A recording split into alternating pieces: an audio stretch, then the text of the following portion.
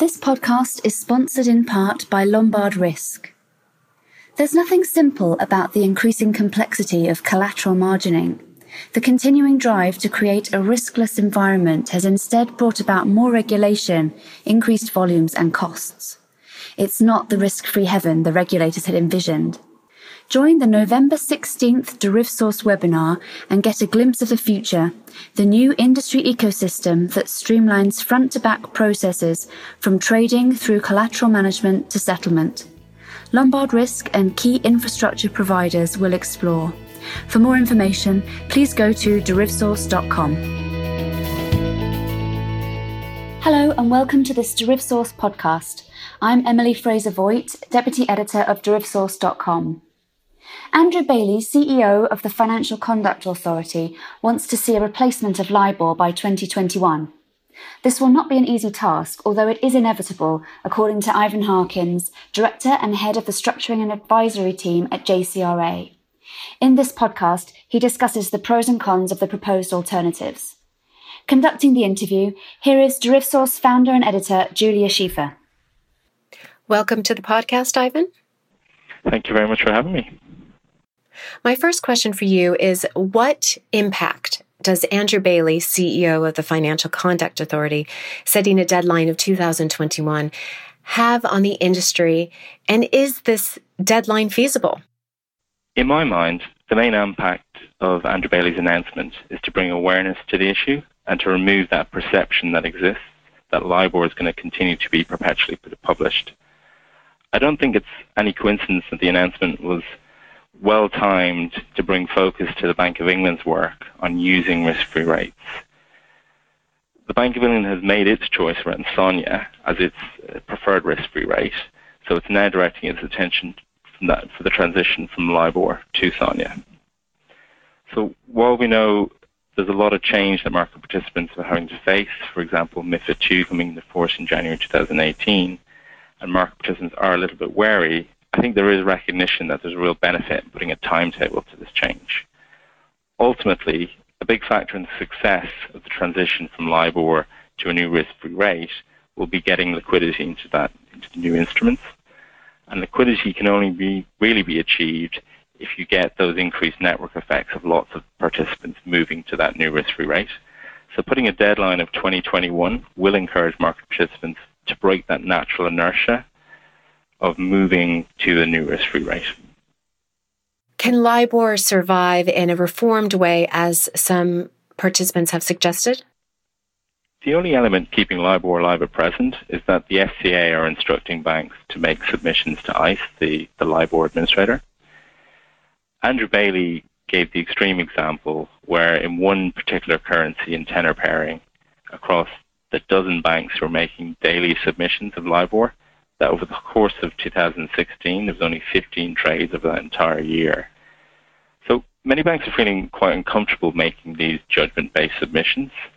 And when that FCA requirement falls away to make submissions in 2021, they're quite likely to stop. So then you kind of have to ask yourself, what's going to cause LIBOR to survive? So the type of question you pose to yourself, what is it about LIBOR that can't be fulfilled by the new risk-free rate? And often when you probe this issue with people who are advocating for the survival of LIBOR, it's not always clear what it is about LIBOR that they want to keep. And often it's just the fear of change rather than any insurmountable hurdles associated with the new risk-free rate. So when you combine this fact with the fact that there is now starting to be real concerted efforts to create liquidity in the new risk-free rate, this is likely to contribute to the death of LIBOR as we know it. Saying all that, at a recent ISDA conference, I heard that the Japanese, who have selected toner as their risk-free rate, expect that TIBOR will continue to exist and that the two reference rates will operate alongside each other. So that will certainly give some hope to those participants who are wedded to LIBOR continuing to exist. And what are some of the options in the US and the UK, and how do they work? In the US, the Alternative Reference Rate Committee, or ARC, have selected the Secured Overnight Funding Rate, or SOFA, as their preferred risk-free rate. SOFR is yet to be published, but it's based on the cost of overnight loans that use US government debt as collateral. And the market for that has an average daily volume of something like 660 billion. So unlike LIBOR, SOFR will be backed by a liquid market, which is one of the key drivers away from LIBOR into these new risk-free rates. In the UK, the Bank of England Working Group on Risk-Free Rates has chosen almost unanimously to adopt the Sterling Overnight Index Average, or SONIA. SONIA is published daily, and it's based on unsecured overnight transactions. So that's one distinction between it and what they've chosen in the US. In the US, it's based on secured transactions. In the UK, it's based on unsecured transactions. Again, that SONIA market is quite a liquid market. It's got in excess of 40 billion of average daily volumes. One distinction I would draw is that a large part of the reason behind the choice of SONIA is that there is an existing market for SONIA-linked swaps, whereas that's not the case for SOFR. So it's going to be much easier to build on that existing market infrastructure in order to create a liquid market alternative to LIBOR instruments. As I mentioned before, ultimately liquidity is going to be one of the key factors that will lead to end users switching to these new risk-free rates. Focusing on SONIA, what are the challenges with this in general for market participants? As I mentioned, the Bank of England are slightly better placed than some regulators because there is already a functioning market for SONIA swaps. And LCH clears those swaps out to 30 years currently, and they are looking at increasing that to 50-year tenors. So while they don't face the large challenges as the US do with SOFR, where it's a brand new rate that's going to be published and it doesn't have an existing market infrastructure, there are still some challenges. So one of the challenges that comes along and may or may not impede transition is some of the practicalities that some of the end users in the non-financial community might face. So if we consider what SONIA is, it's an overnight rate, and from next April, it's going to be published on the next working day. So if you're a corporate and you've got, say, quarterly interest periods, whereas under the current framework with LIBOR fixes at the start of that interest period, so you know exactly what your interest expense and your interest cash flow will be at the end of the period. Moving to SONIA, you wouldn't know your actual interest expense until the very end of the period. So that's going to have an impact on such practical tasks such as cash flow forecasting, doing journal entries and hedge accounting. Saying that, I don't think it's an insurmountable challenge, and there are some solutions to it. So, for example, you could just introduce a small payment lag for those smaller end users. So you get to your end of your interest quarter, and rather than paying on the last day, you might pay on the last day plus a small buffer of 3 to 5 days to help facilitate some of those practical issues that people face. Or you could explore looking at term fixings linked to the new risk-free rate.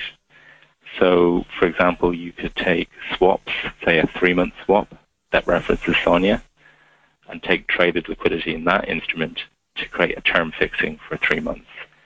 And the Bank of England have started a subgroup within their working groups to look at term fixings that will be linked to the new risk-free rate. So it's going to be an area we're going to have to monitor. What happens to the legacy portfolios of derivatives that reference LIBOR? Good question. The goal of transition, as I kind of talked about before, is going to definitely to bring liquidity to the new risk-free rate derivative market. And in my view, a natural consequence of that is that liquidity in LIBOR-linked instruments is going to start to reduce. And if you consider the broader ecosystem that makes a market function, a reduction in liquidity can start to have some domino effects, which may ultimately speed up the transition of some of those legacy portfolios. So if we take, for example, the role of LCH as a clearinghouse and what it plays in the wider market, if we start to reach a position where there's just a tail of legacy swap portfolios in the market, then it's quite likely that the LCH may get into a position where they're not able to adequately risk manage those positions, and in which case they'll probably stop providing clearing services for those LIBOR swaps. If we get into that sort of situation, you would start to see some of the domino effects, because banks who are no longer able to clear LIBOR swaps will start to face higher costs of holding these swaps, as they'll sit outside the netting set of their cleared derivatives book. Then in turn, banks are probably likely to seek to pass on those higher costs to the end users, and that poor pricing that end users face will further encourage transition. So my last question for you, Ivan, is really about looking ahead and in the long term. Market participants expect to see the creation of liquid futures markets for the new benchmark. How can this be developed? This is firmly on the agenda for the Bank of England Working Group, and it's already been identified as one of the aspects that's going to be needed for a successful transition to the new risk-free rate. So they've started engaging with banks and market participants who are active in that current futures market, just to gather feedback on how a futures market reference to the new risk-free rate will operate. So it's an area that we're continuing to monitor. So if I was to speculate in terms of how I think that might work, I think what we might have is we'll have defined delivery periods. So for example, you could define these to be monthly. And then during each delivery period, you would look to calculate the compounded daily average SONIA rate for the delivery period.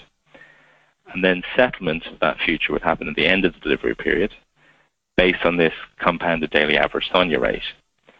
And then trading in the future could probably continue right up until the last day of that delivery period. So very high level, I expect that that's sort of the mechanics of how that contract may work. And once that's agreed between market participants working with the Bank of England, once it's up and trading, then it's just a question of driving liquidity into that new futures instrument. That's great. Thank you, Ivan, for sharing your insight and expertise with us on this very timely topic. Pleasure. Thank you very much. Thanks, Julia, and thank you, Ivan, for sharing your insights. To listen to other podcasts, please go to our podcast page on derivsource.com, or you can download the free DerivSource app and listen to our industry interviews on the go. Thank you for listening, and join us next time.